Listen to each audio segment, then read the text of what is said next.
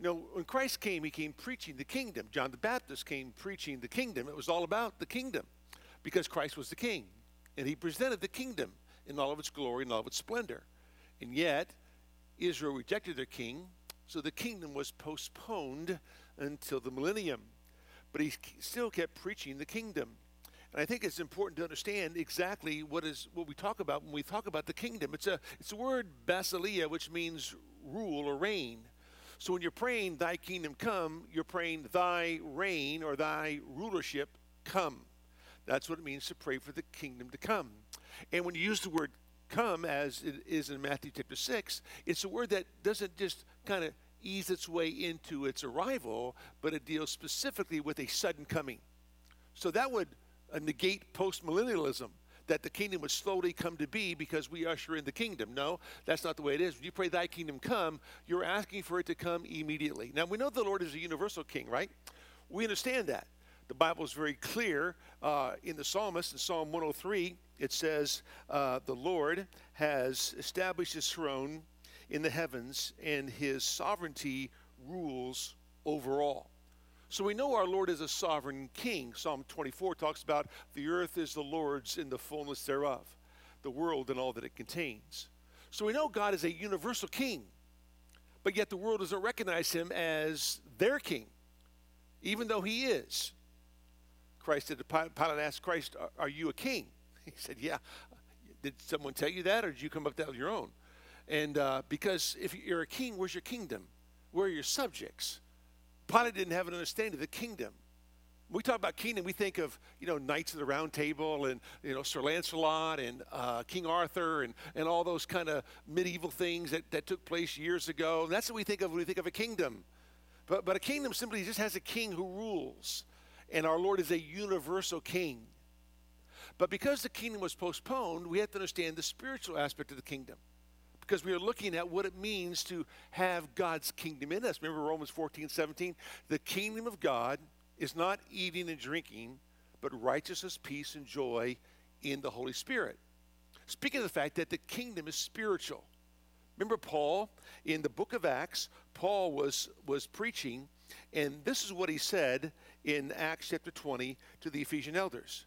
Now behold, I know that all of you among whom I went about preaching the kingdom will no longer see my face. In other words, he went preaching the kingdom. That's what he did. Listen, if Christ came preaching the kingdom because he was the king, when we present the gospel, we are presenting the kingdom of God and the king who rules in that kingdom. That's so important to understand that. Yes, he's a savior. Yes, he is Lord. Yes, he's master, but he is a king. He is the King of all kings. He is the Lord of all lords, and therefore he's to be worshipped as such. And so there is this spiritual kingdom where the Lord takes up residence in our hearts, and he rules his people. We are to preach the kingdom. We're to pursue the kingdom, right? Seek ye first the kingdom of God, his righteousness, and all these things shall be added unto you. We're to pray for God's kingdom to come to earth because it's not here. Yes, it's portrayed through you and me, because we are subject to a king who rules, and the more we subject ourselves to that king and follow his rules, we do show people that we serve the ultimate king. So there's a universal kingdom where Christ is a king over all. He is sovereign. He rules. We understand that. But there is a spiritual kingdom, but one day there's going to be a literal kingdom. So when you pray thy kingdom come, you are praying for that literal kingdom to come to earth and be here as it was designed to be when Christ came the first time. But of course, to the sovereignty, they rejected him and it was postponed. The church age came, but the kingdom is coming. Isaiah chapter 9 says these words. Isaiah 9, verse number 6, you know it well because it's always about Christmas time, and what happens at Christmas is the birth of the king. But it says these words in Isaiah 9, verse number 7, there will be no end to the increase of his government or of peace on the throne of David and over his kingdom, to establish it and to uphold it with justice and righteousness. From then on and forevermore, the zeal of the Lord of hosts will accomplish this. In other words, the zeal of the Lord of hosts, the Lord of armies, is going to accomplish the fact that the Messiah, the one who is a son that was given, a child that's born, who is called the mighty God, who is called the everlasting Father, the wonderful counselor, this one will have a kingdom. And he will sit on the throne of his father David, and he will rule and reign.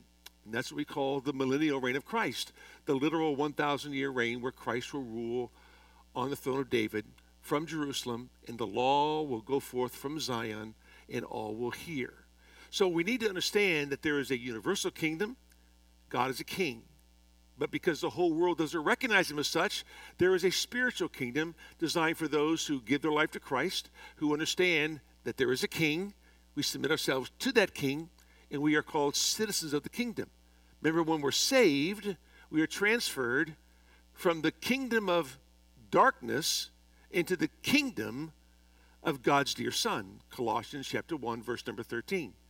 So there's a transference from one kingdom, the kingdom of darkness, into the kingdom of God's dear Son.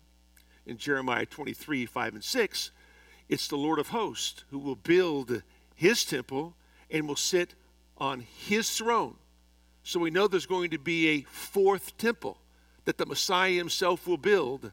The third temple will be built by the Jewish nation, in which they are ushering in their Messiah because they think that the Antichrist is their Messiah. That temple will be destroyed. The Messiah will arrive. He will build the fourth temple, and therefore he will rule and reign from Jerusalem. So when you pray, thy kingdom come, you are praying for people's souls to be saved and asking God to take up residence in people's lives. At the same time, you're asking for God's kingdom to come to earth. We have a hard time praying for God's kingdom because we like building our own kingdom, right? We love being the king of our house, and we like making our own rules. So it's hard for us to say, Lord, your will be done on earth as it is in heaven. Your kingdom come, because I'm too busy building my kingdom. But because your kingdom is supposed to come to earth as it is in heaven, how is God's rulership in heaven? Well, everybody does what God says. All the angels are obedient to our Lord, and they follow him, and they worship him. Well, the cry of the heart is, Lord, come, set up your kingdom, and rule and reign.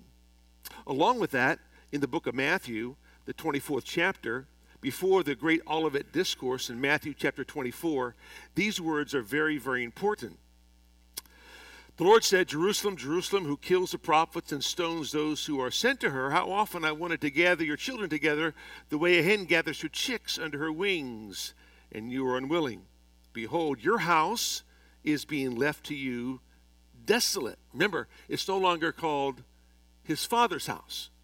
It's called your house. Why? Because if it was my father's house, he'd be honored.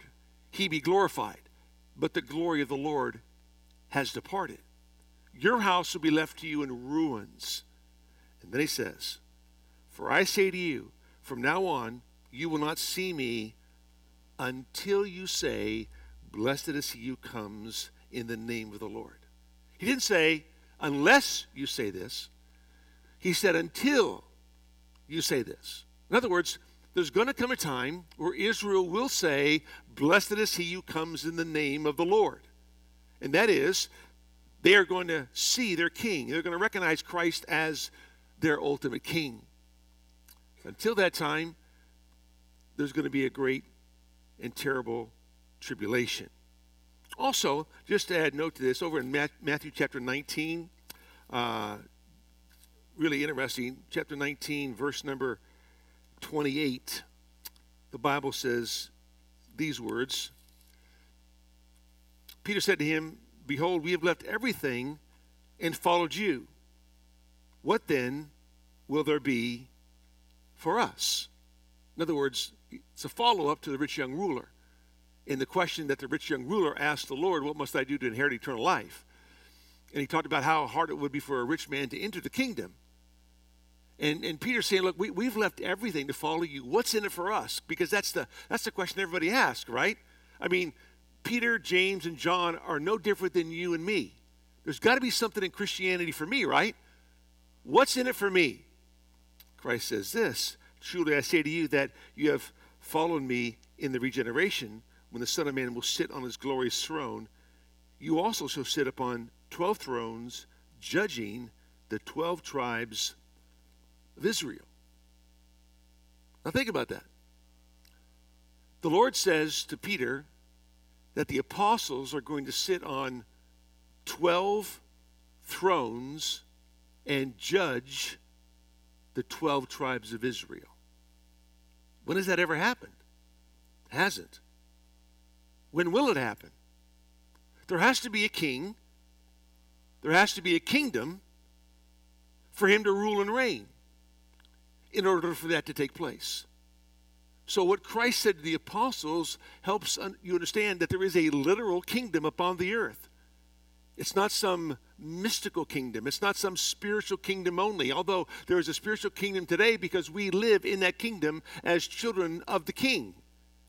But there is going to be a literal kingdom. That's why we pray, thy kingdom come, thy will be done on earth as it is in heaven. We want the Lord's kingdom to come.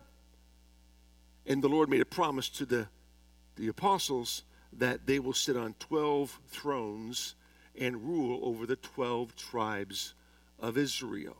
So there we have an understanding that there must be a literal kingdom where Christ is on the throne and the apostles themselves are on 12 thrones overseeing the 12 tribes of Israel. Okay? All right. Hopefully that answers some of the questions about the kingdom and what's going to be taking place into the future. Do you have any more questions about that? Anybody want to ask me real quick? No, because we won't get through the rest of the questions. You're right, we won't. I was asked a question about how do I know children are going to be born in the millennium? Well, because we all have glorified bodies. I said, no, not all going to have glorified bodies. Because there are sheep that go into the kingdom. Matthew 25, the sheep go judgment. The goats, they're the unbelievers, they go into everlasting punishment. But the sheep, they go into the kingdom. And remember that during the tribulation, there will be a multitude of people that are saved. In Revelation 7, we know that there are many who will die because they'll, according to Revelation 20, be beheaded because of the faith and the testimony of our Lord. But others will make it through the kingdom. For instance, 144,000 Jews, we talked about them last week. They're going to make it through because in Revelation 14, they're standing on Mount Zion with the Lamb. So we know that at least 144,000 Jews who are not glorified, that is, they don't have glorified bodies, they haven't died and been resurrected, are going to go into the kingdom. That's 12,000 from every tribe. We also know that other Jews are going to get saved because there's a whole multitude of them in Revelation 12 that flee to the wilderness. But we also know that during the tribulation, Gentiles will be saved. And so you'll have Jews and Gentiles saved during the tribulational period. They are the sheep that go into the kingdom. So you have Jews and Gentiles that enter the kingdom. We will be there with glorified bodies because we come back in Revelation 20, Revelation 19, with our Lord. We're dressed in white raiment. We come back with him, and we will rule and reign with him in the millennial kingdom. But all those Jews and Gentiles will go into the kingdom without glorified bodies, and they will get married, they'll procreate and have children. And there'll be no infant death during the millennial kingdom. Because everybody, according to Isaiah 65, lives to be at least 100 years old. There are no infant deaths in the millennial kingdom. Isaiah 65 tells us that they live to be 100. Now, they have 100 years to get saved. If they don't, they're accursed. They have 100 years to accept the one on the throne in Jerusalem as their Messiah. If not, they're accursed. But there will be those Jews and Gentiles who have children. Those children are born just like children today. Nothing mystical about the millennial kingdom and how children are born. We had them the same way then that we're going to have them now, okay? And yet they're going to be born with not yet, but they are still going to be born depraved, separated from God. They must hear the gospel. They must understand the gospel. They must believe the gospel. Now, I was asked a question, that it's one of the questions I'll get to in a minute, but the fact of the matter is that will there be the feasts that are celebrated in the millennium? The answer is yes. But the feasts are celebrated, okay? Passover will be celebrated in the millennium. But it's a celebration not of the Exodus, it's a celebration of the cross.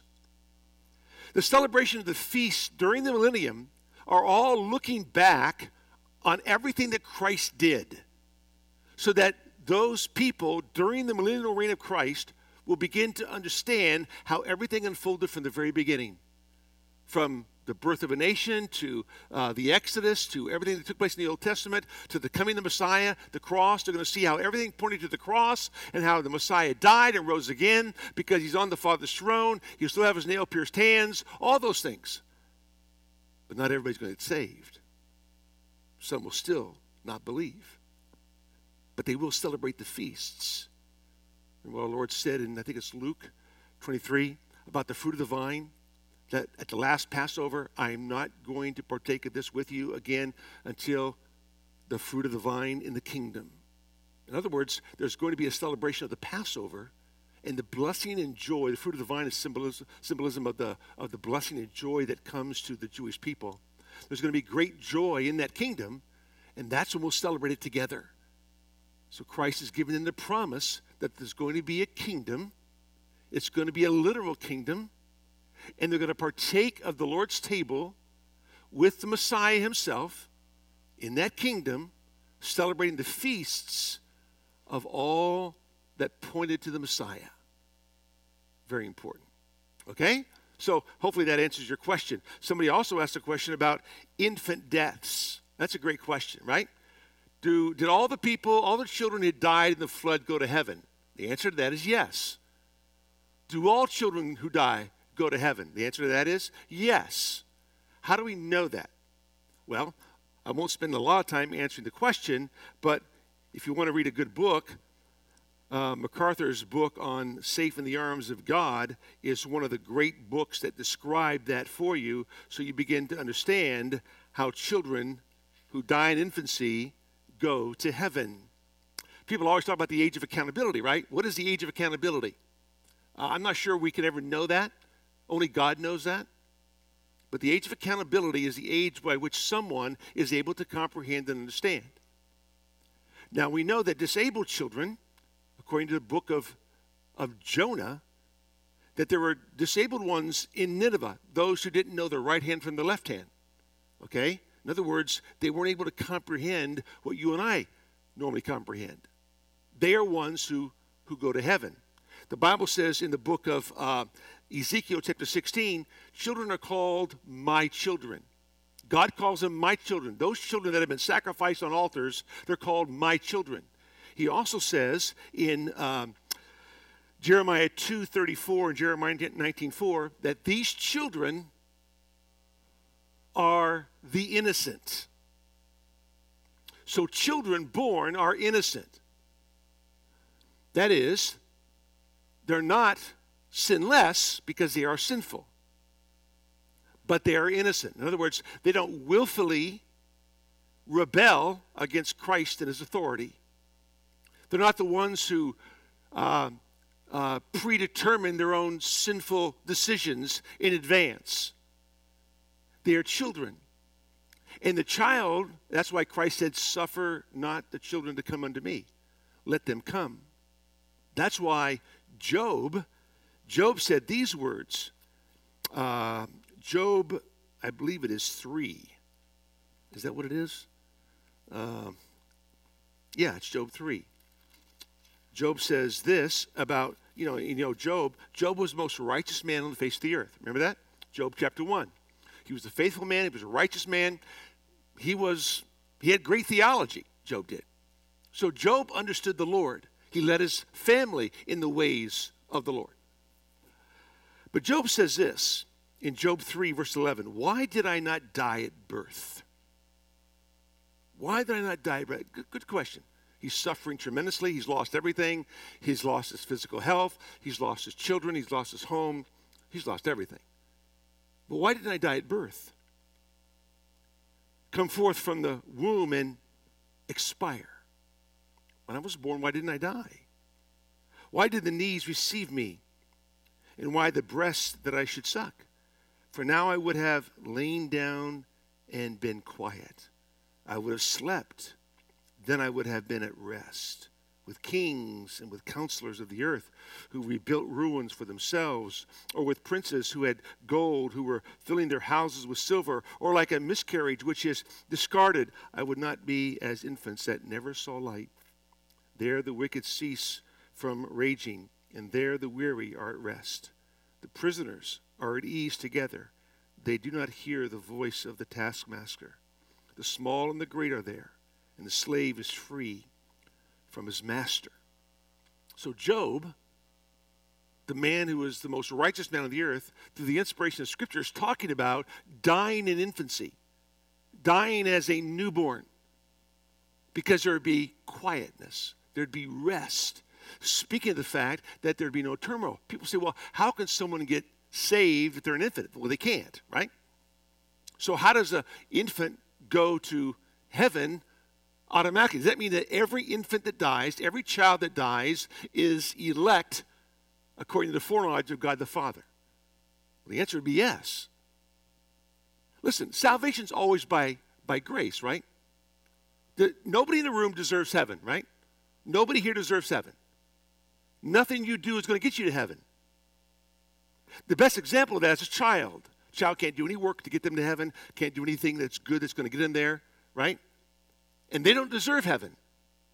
But because of God's grace, they get heaven. They get heaven because of the atonement. The death that Christ died for their sins. How do you and I get saved? The cross of Christ. He died for our sins, right? But we have the ability to understand those things. Children can't suppress the truth. We can.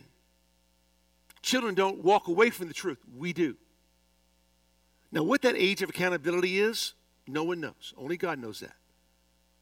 But yet, a child who dies, whether it's in the flood in Noah's day, or a child who dies in the Twin Towers in 9/11, when they went down, or whether someone dies today, that child, I believe, goes to heaven. That's why David said in 2 Samuel, he will not come to me, but I will go to him. So he talks about the fact that he will see his son in heaven, although he died in infancy. So those are just some verses that will help you understand that. I think that if you read MacArthur's book, Safe in the Arms of God, it'll make it very clear to you. It's not a hard read. It's a very easy read. It's very simple to understand. So that's a good book to read to get an understanding in terms of what the Bible says concerning children who die and whether or not they truly go to heaven or not. I do believe they do. So, but John says it a lot better than I do. So read the book. The next question deals with what we've been talking about, which I need to answer because it was a good question. And I'm not sure I necessarily understand the question, but I understand the verse and the chapters.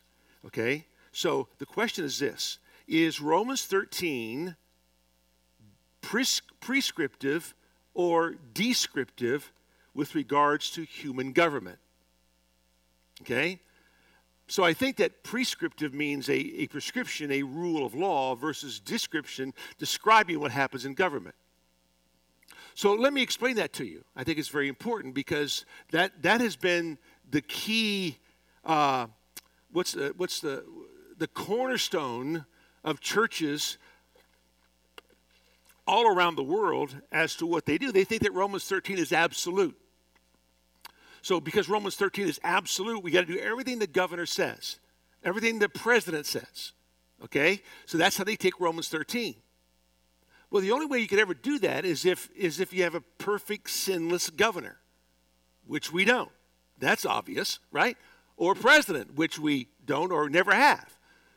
And so unless you understand those things, so let's look at Romans 13 again because I think it's important to understand this because you have friends who look at this verse and they look at it differently than you do. But this verse alone should have been something that was a cornerstone in all churches throughout the centuries. But it hasn't been. And how people miss the obvious is unbeknownst to me. So the Bible says this: every person is to be subject to the governing authorities, for there is no authority except from God, and those which exist are established by God. Now we understand that, right? There is no authority that exists that is not established by God. God does that. Okay? Joe Biden is our president. Not because of any other reason than God put him there. Donald Trump was our president because God put him there. Governor Newsom is our governor until he's recalled in November. But he's there, right? Because God put him there. So God puts him there. God puts the Queen of England in her position. He puts people in authority in those positions. God establishes them. God puts them there, which is very important because they, governors, mayors, presidents, kings, and queens, are all subject to the God who put them there. Now, they might not recognize that, but they are. And the only ones that are going to show them that is us, the church. Who else is going to show them? Who else is going to tell them? Remember, Israel was designed to lead the nations of the world to the living God. That's their job. But they got Canaanized. We are culturalized. They were Canaanized.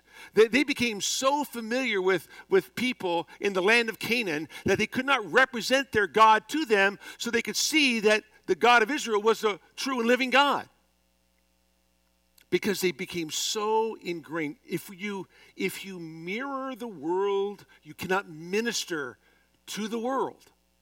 The church has to stop mirroring the world. The church is looking to have music like the world, have church like the world, because they want the world to come to church. The church is not designed for the world. The church is designed for the body of Christ to come together to praise God and to honor Him. When you minimize the worship of your God and minimize the message that you want to preach because you want the world to come, you will dilute everything. And they're going to miss the God you're trying to represent and try to put on display. So you can't minister to the world if you mirror the world. If you look like the world, if you act like the world, if you speak like the world, if you sing like the world, if you do everything you do like the world, how are you going to reach them? You can't, because you look just like them. So the difference is that we have a king that we serve. So, when the church gathers together, we gather together not to make a statement.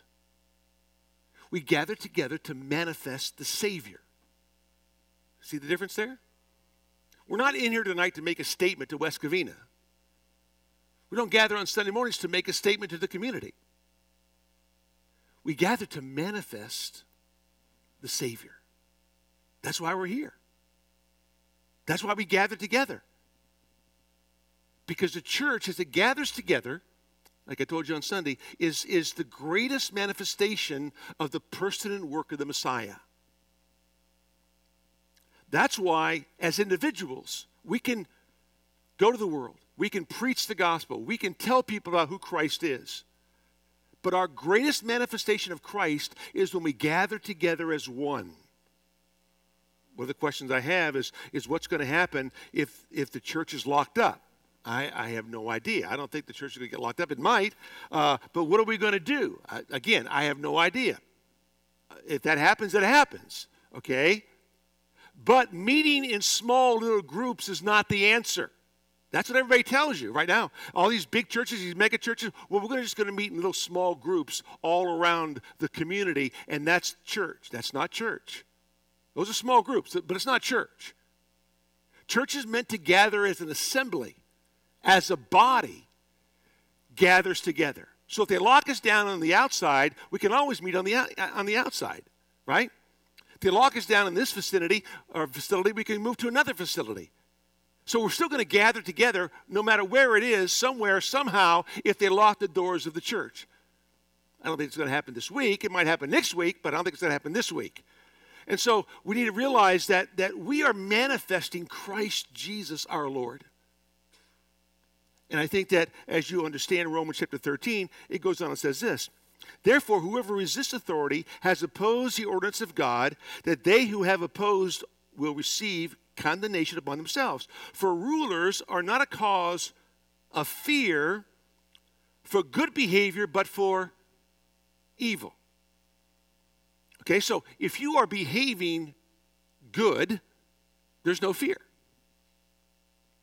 If you're behaving in an evil manner, there's reason to fear. Because you're transgressing not just the laws of the land, but the laws of God. Now read on. It says this: do you want to have no fear of authority? Do what is good, and you will have praise from the same. But see, that's not the way it is today. You can do what is good, but you're not going to have praise for doing what's good. You can do what is right, but in today's culture, you're not going to be praised for doing what is right. You're going to be vilified for doing that which is right. You might even be sent to jail for doing that which is right. Then read on. It says this. It says, for it is a minister of God to you for good. Who is the minister of God for good? Well, those who are in authority over you. Who defines what is good? God does. The world doesn't. God does. The world doesn't define love. God does. The world doesn't define mercy. God does. The world doesn't define good. God does.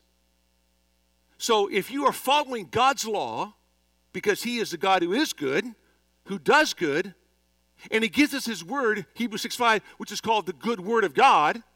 So because you had this good word, if you follow that good word, you should be praised for that by civil authorities. Why? Because the civil authorities are following a God who is good. But if they don't follow a God who is good, and they arrest you for doing good, or they vilify you for doing good, then what? Then what happens? You see, we become the conscience of the governor. We become the conscience of the president. We are the conscience of a governing authority because we are to live the righteous life of Christ. And there is no government that has sovereign authority over the world. Only the king has that. King Jesus. He's the only one who has absolute rulership. And so because we submit to him and follow him, we are a voice of God to the governing authorities as to how far they can actually overreach. I've used the illustration before. You have a family. Okay, I can't go into your house and tell you to put your shoes on. I have no authority to do that. Now, I might think I do, but I don't, right? Because as a father, as a husband, that's your responsibility. That's not my responsibility. I can't tell you to do the dishes. Now, some of you might want to do a better job at doing your dishes, but I can't tell you to do that. You do your own dishes. I can't walk into your house and tell you to tie your shoes, put your shoes on, do your laundry, clean your house. Can't do that because I've overreached my authority. Because that sphere is an authority which God has designed the father to rule and the mother to rule, not the church, and certainly not the governor or the mayor or civil authorities. But if there's sin in the house, it's a violation of God's word, then the church has authority to step in and work alongside that family to help them overcome that sin. We have the authority to do that because that becomes a spiritual authority. And we have a responsibility to do that. And so when it comes to the church, there isn't anybody on the outside that can tell us how to practice our faith and to live our faith. So when they say, well, you can gather together, but you can't sing, that's an overreach. They can't do that. They can't tell you how to worship. We are designed to be singers. We are designed to give praise to God. You can get together, but you can't sing. They've overreached. They can't do that. You can get together, but you have to do this. You have to do that. They can't do that. They have overreached their authority. Why? Because they're subject to the same God you and I are. They're subject to the same revelation that you and I are. But if we decide to follow what the governor says instead of what God says, we've dishonored God to obey the governor, and we've blasphemed the name of God. See, Christians don't understand that. They've got to get that. You cannot blaspheme the name of God to follow the law of the land. You're to follow the law of the Lord only. That's it. And if it goes against the law of the land, so be it. We think, well, it only pertains to preaching the gospel. Acts chapter 5. Well, if we got to preach, we got to preach. You can't stop us from preaching the gospel. We just minimize what the gospel is. The gospel is not, Jesus loves me, this I know, for the Bible tells me so. The gospel is transformational. It transforms a life. The gospel has everything to do with your life and practice. Everything to do with your doctrine and your duty. Your Christian life affects everything you are and everything you do. Because if it doesn't, then you probably don't know Christ. Because of Christ in you, it affects my conversation, it affects my conduct, it affects the way I go to work, it affects what I say at work, it affects how I live and how I rule in my family and love my wife and love my kids. It affects everything I do. So therefore, I must obey what God's word says. The gospel is transformational. It transforms every area of my life. And therefore, I am commanded to follow what God's word says. It goes on in Romans 13 to say, but if you do what is evil, be afraid. And rightly so, you should be afraid. If you do what is evil, you should be afraid. If you throw chairs into department stores and rob stores, you should fear, right? But they don't fear today. Why? Why don't they fear? Because no one does anything. See? And so, if you do what is evil, you need to be afraid, for it does not bear the sword for nothing, for it is a minister of God, an avenger who brings wrath on the one who practices evil. So if you practice evil, there should be a governing authority who wields a sword and passes judgment on your sinful behavior. Why? Because they follow God's law. They follow the rule of law. They're accountable on the day of judgment, not for how they won the election, but how they followed God's word as an elected official. That's the standard. They have to follow God's word, just like you and I do. And so they're held accountable individually as well as publicly, because they are to execute the office as if Christ was executing the office. And when they don't, you are under no obligation to do what they say. None. Because they've overstepped their bounds and they've lived sinfully. And you are accountable to a higher authority, the Lord of the universe. Doesn't mean that you riot, doesn't mean that you stampede, doesn't mean that you do all these things that you raise a ruckus. That's not what you do. You live peaceably with all men. But you say very gently, I hear what you're saying. I respect you and what you're saying, but I can't do that. I must follow what my Lord says. When the health department called and said, well, you have to do this, I said, I hear what you're saying, but I don't have to do anything you tell me to do if it goes outside the realm of God's law. But you have to obey for health reasons. I said, look, I'm not trying to kill anybody. I'm not trying to put anybody's health in jeopardy. The church doesn't want to do that. We don't make people come to church and then breathe on everybody and cough on everybody and make them sick. We don't do that. If they want to come, they come. If they want to be here, they're here. We're not making them come. And they can do it. If they want to come, they want to wear a mask, that's fine. But I can't make them wear a mask. Oh, but you have to because that's the law. I said, no, ma'am, it's not the law. It might be a mandate that you prescribed, but it's not the law because it hasn't passed through the legislation of our country in order for a law to be enacted. It's not a law. It's just a mandate, which, by the way, your governor said, and my governor said, he cannot make us wear masks. I have it on tape. I can play it for you if you'd like me to. He says, I have no authority to make you wear a mask, and I have no authority to make you social distance, like I have no authority to make you wash your hands. That's what he said. Because he doesn't. And just because, you see, people say, well, you're defying the governor. No. The governor has already defied the Constitution he has sworn to uphold. Once the governor takes office, once the president takes office, there is a Constitution you swear to uphold. And once you don't do that, okay, you've defied that, you've lived in rebellion to the Constitution you've sworn to uphold. And that's a violation. You can't do that. But who's going to help them understand those things? That's what we do. We live in submission to those things. We live in submission to the God of the world. And that now becomes our greatest testimony. That's why this is a revelation, not a revolution. That's why we don't mirror society. We minister to society, and we minister to them because we don't look anything like them. We don't act like anything like they do. We don't do what they do. We are aliens and strangers in a foreign land. Do we understand that? Do we know that we are aliens? What's an alien? An alien is a creepy-looking creature. That's what we are. We are aliens in a foreign land. This is not our home. We have a home. This is not it. We are just passing through.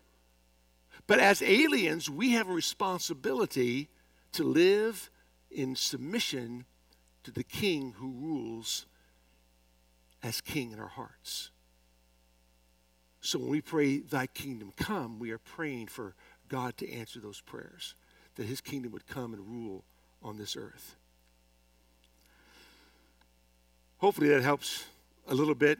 I've already preached on this on several occasions, but you can go back and listen to a sermon I did back in September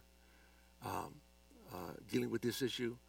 But I think that it's important to understand Romans chapter 13 and our responsibility to the governing authorities. Doesn't mean we drive 95 miles an hour down the road. Doesn't mean we do that, okay? But we do follow what God's word says.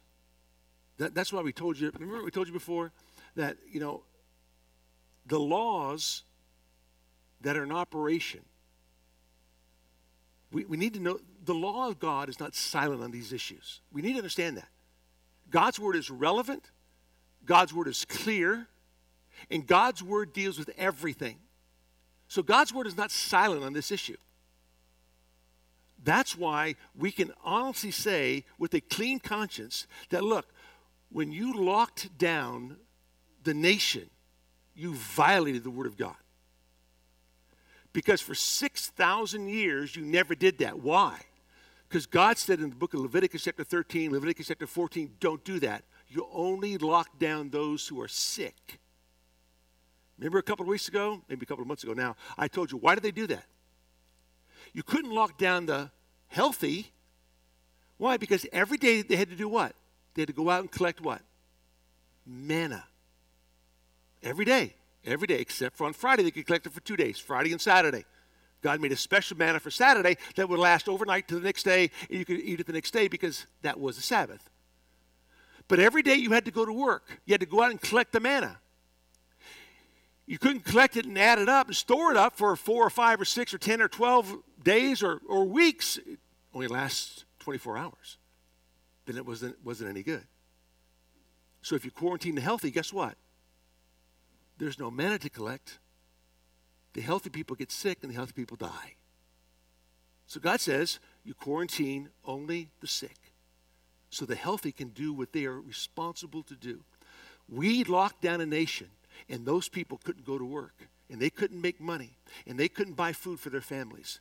That is an injustice to our nation, and we are to do justly. We're to love mercy. We're to walk humbly with our God. We are to fight for justice and righteousness because we serve a just and righteous God. And what they did was so unrighteous. It was so unjust because people lost their jobs. Families lost everything because of an unjust, unrighteous lockdown that destroyed people's lives. They violated the Word of God. And when they did that, 500,000 people died. Maybe if they would have never done that, 500,000 people wouldn't have died. Maybe that's God's judgment on a nation that disobeys the Word of the Lord. Do you ever think about that? Maybe God's judging the nation because as a nation we disobeyed a basic biblical principle that is so important. But we become the messengers. Not me, all of us. We become the picture of Christ. So that's why we gather together and meet, even though they say you can't. Or they say you're going to have so many people in your auditorium. We just get as many as we can. We wish we had more. That's all we got. So we just take what we can. We beg people to come, you know. And we just meet together and we just worship the Lord and honor Him. And that's what we will continue to do because that's what God has said we must do. Oh, by the way, I got to share this with you. And I got to finish these questions because I don't have next week because next week's Passion Week and we got Great Friday service. Remember the book of Proverbs? Listen to this. Proverbs 3, verse number 1. My son, do not forget my teaching, but let your heart keep my commandments. For length of days and years of life and peace they will add to you. Keep my commandments. All right? Don't forget my teaching because they will add years to your life. Now listen to this, verse 8. It will be healing to your body and refreshment to your bones. Do you know that when you obey the Word of God, there is a particular blessing that allows you to live healthy? Did you know that? Remember David in Psalm 51? He's a perfect example of a man who lived in sin and experienced health problems. Psalm 51, or Psalm 32 first. Psalm 32 says this. He's talking about having his sins forgiven, but he says, when I kept silent about my sin, my body wasted away. Through my groaning all day long, for day and night your hand was heavy upon me. My vitality was drained away as with the fever heat of a summer. He was affected physically because he disobeyed the law of God. He had sinned against his God. He had sinned against Bathsheba. He had sinned against Uriah. He had sinned against the nation. And he had violated the law of God. And God's hand was heavy upon him, so much so his energy was completely drained. His body was wasting away. Over in Psalm 51, this is what he says. Psalm 51. Psalm 51, verse number 8. He says, make me to hear joy and gladness. Let the bones which you have broken rejoice. David admits he had major health problems because he disobeyed the law of God. Now, that doesn't mean that if you follow God's word and you obey it and memorize it, that you're going to live a healthy, long life. Although, that is said in the scripture in Proverbs 3 and in Psalm 51 and Psalm 32. There's something about obeying the law of God that brings health to your bones. And yet if you disobey the law, so here's the point, okay? Here's the point. You have people that will disobey the law of God to stay healthy. They won't come to church for fear of getting sick. They want to stay healthy. When if they did what God said, they'd be healthy anyway. See? How do you get people to understand those things? Now, it doesn't mean that people don't get sick and die. They do, okay? But this is a statement that we have to understand. Think of people that you know that have been sick and have been obedient to the law of God. You know, 1 Corinthians 11 says, look, if you eat and drink in an unworthy manner, you're going to drink judgment and eat judgment upon yourself. Many among you are sick, and some have died, 1 Corinthians 11, right? How did they get sick? They disobeyed the law of God. They did what they wanted to do. Some of them even died because they disobeyed the law of God. They didn't partake of the Lord's Supper in the right way. And it's just the Lord's table. It's not like it's some kind of big deal, but it is a big deal. It's remembering the life, death, and burial and resurrection of Jesus Christ. It's a big deal. So make sure you do it the right way. If you do it the wrong way, you could get sick and die. Make sure you examine yourself, judge yourself. Make sure you deal with the sin in your life so you're not eating and partaking of something in an unworthy manner because you hold bitterness in your heart towards somebody else who offended you when God has forgiven you so much. Be careful. It could cause you to get sick and die. It's a warning. Like Ananias and Sapphira. They came to church and lied about how much they sold their land for, the proceeds they gave to the church, and they died. Right in church, they fell right over. Boom, dead. Just like that. Now, it doesn't mean that every time you come to church, you lie, you die, right? If that was the case, we'd all be dead, right? So God doesn't do that. That's the mercy and grace of God. Because I'm sure that you've lied in church some way, somehow, right? Over the years that you've been saved. But why did he kill Ananias and Sapphira? Because he had to send a message that the church must remain pure and holy. You cannot dishonor God and represent God at the same time. You have to honor God. So God gives this warning, sends it out. Be careful. Live pure and holy lives. I tell you that because it's very important. So as a church, how can we disobey what God says in his word about assembling together, worshiping together, honoring God together, and expect him to bless our lives if we live in disobedience to his word? How can we do that? You can't. You want God to bless your efforts because you're living in obedience to his word. You want to serve him and honor him. That's very important. So anyway, I thought I'd throw that out at you. And if we go to jail, we go to jail. If they lock us down, they lock us down. That's one of the questions I had. 2 Chronicles chapter 20, verse number 12. Lord, we don't know what to do, but our eyes are upon you. We don't know what we're going to do. We'll just have to trust the Lord and see what happens. But we're not afraid. We're not scared. It doesn't bother us. We don't stay awake at night wondering what's going to happen if they close our doors. That's just something we don't do. We just kind of trust the Lord to do what he's going to do and follow him. That's it. Okay, so let me go through this real quick. All right. My Catholic family and friends, will they be saved? Well, the answer is they'll be saved if they understand who Christ is and what he's done. Very important to understand this. When a witness to your Catholic friends, preach the kingdom. Portray the kingdom. Because you need to live as a citizen of that kingdom. But Catholicism teaches you several things that are not biblical. And so you have to be able to understand what those things are. They teach that Mary is sinless, but she's not. She was sinful, Luke 1:47. So we know that she sins. They said that she was ascended up into glory. She never died. That's not true either. She did die because she was a sinner. They say that she is a co-redemptrix with Christ. She's involved in the redemption process. She is not. She's a co-mediator with Christ. She's not. She's called the Queen of Heaven because Jesus is the King of Heaven, right? So there's some big errors there you gotta be able to point out to people in a loving, kind, straightforward manner.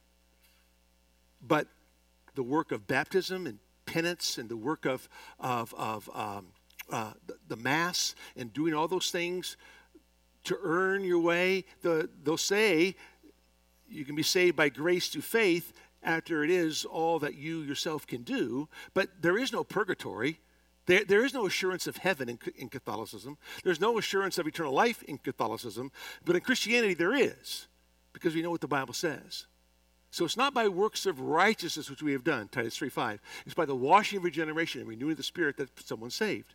right? For by grace you saved through faith, that not of yourselves. It is a gift of God, not of works. God grants us the gift. So when you're talking to your Catholic friends, you have to really bring them in touch with what the Word of the Lord says. Show them in Scripture what the Bible says. Let them read what the Bible says. And always ask them, if you die today, will you go to heaven? How do you know that? They say no. Say, can I show you how you can know for certain? Because in Christianity, these things are written that you may know that you have eternal life. So we know that. And if they say yes, just ask them a simple question. If you stood before the Lord and he said, what should I do? Or why should I let you into my heaven? What would you say? And how they answer that question will tell you whether or not it's a works-based system they're living by or truly a grace system that they have adopted. Okay? Another question about that dealt with how is it that believers receive their rewards? They receive their rewards at the bema seat of Christ, 2 Corinthians 5, verse number 10. And they receive the crown of life. Or literally, it's the crown which is life, the crown which is righteousness, the crown which is joy, the crown which is imperishable, and the crown which is glory. Okay? So, do you receive a crown? Answer, yes. But the crown is symbolic of the life you receive. In heaven, there's complete joy. It's the crown of joy. It's the crown which is joy. Complete righteousness, it's the crown which is righteousness.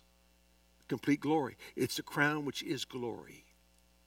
And there are 5 of those crowns mentioned in Scripture that you receive. Revelation 4, you cast them at the feet of the throne of God because you're there because of his joy, the joy that was set before him. He endured the cross, despised the shame. You're there because of his righteousness. You've been clothed in his righteousness. You're there because of his life. That's why you have the crown of life. You're there because of him. You have an imperishable crown because he is an eternal God. And so you worship him because of that. Next one deals with how should a husband discern balance between serving, volunteering, and spending time with his family? Great question, because it's always a question you got to ask. But remember this, you serve God and you serve your family, and as you do, you are modeling to your family what it means to serve the true and living God.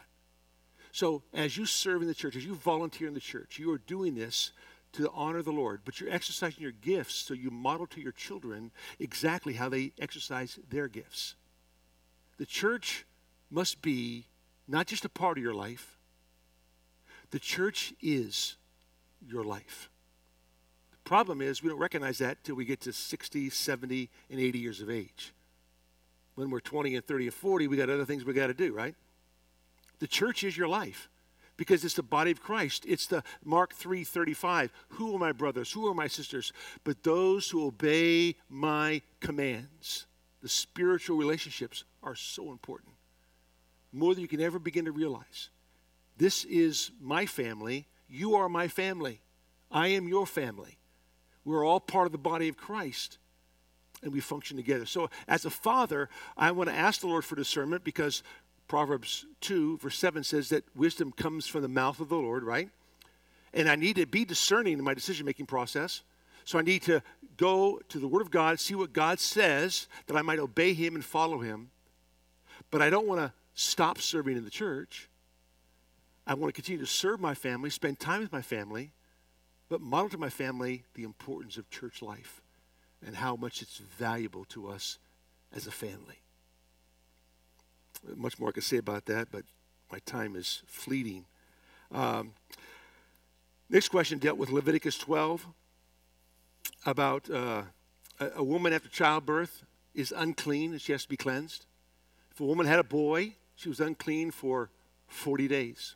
She had a girl, she was unclean for 80 days. Okay, did you know that? If you have a boy, you're unclean for 40 days. If you have a girl, you're unclean for 80 days. Why? I have no idea. Bob didn't tell you. I have no idea. But remember, ceremonial cleansing always was a foretaste of the ultimate cleansing that Christ would bring, right? We need to understand that. That cleansing comes through the blood of Jesus Christ our Lord. You go to Israel today, there's all these mikvahs where they would go down and they come back up the other side because they had to cleanse themselves ceremonially. Because they were always anticipating the great cleansing of Ezekiel 36, where I will sprinkle clean water on you, and they will finally one day be completely clean. And so when Mary brought the Lord to the temple, and Simeon took him in his arms, it was after her purification. After the 40 days, they came to bring 2 turtle doves because they were poor. That's how you know that the wise men did not come within the first 40 days, or they weren't at the grotto, because they would have had gold, right?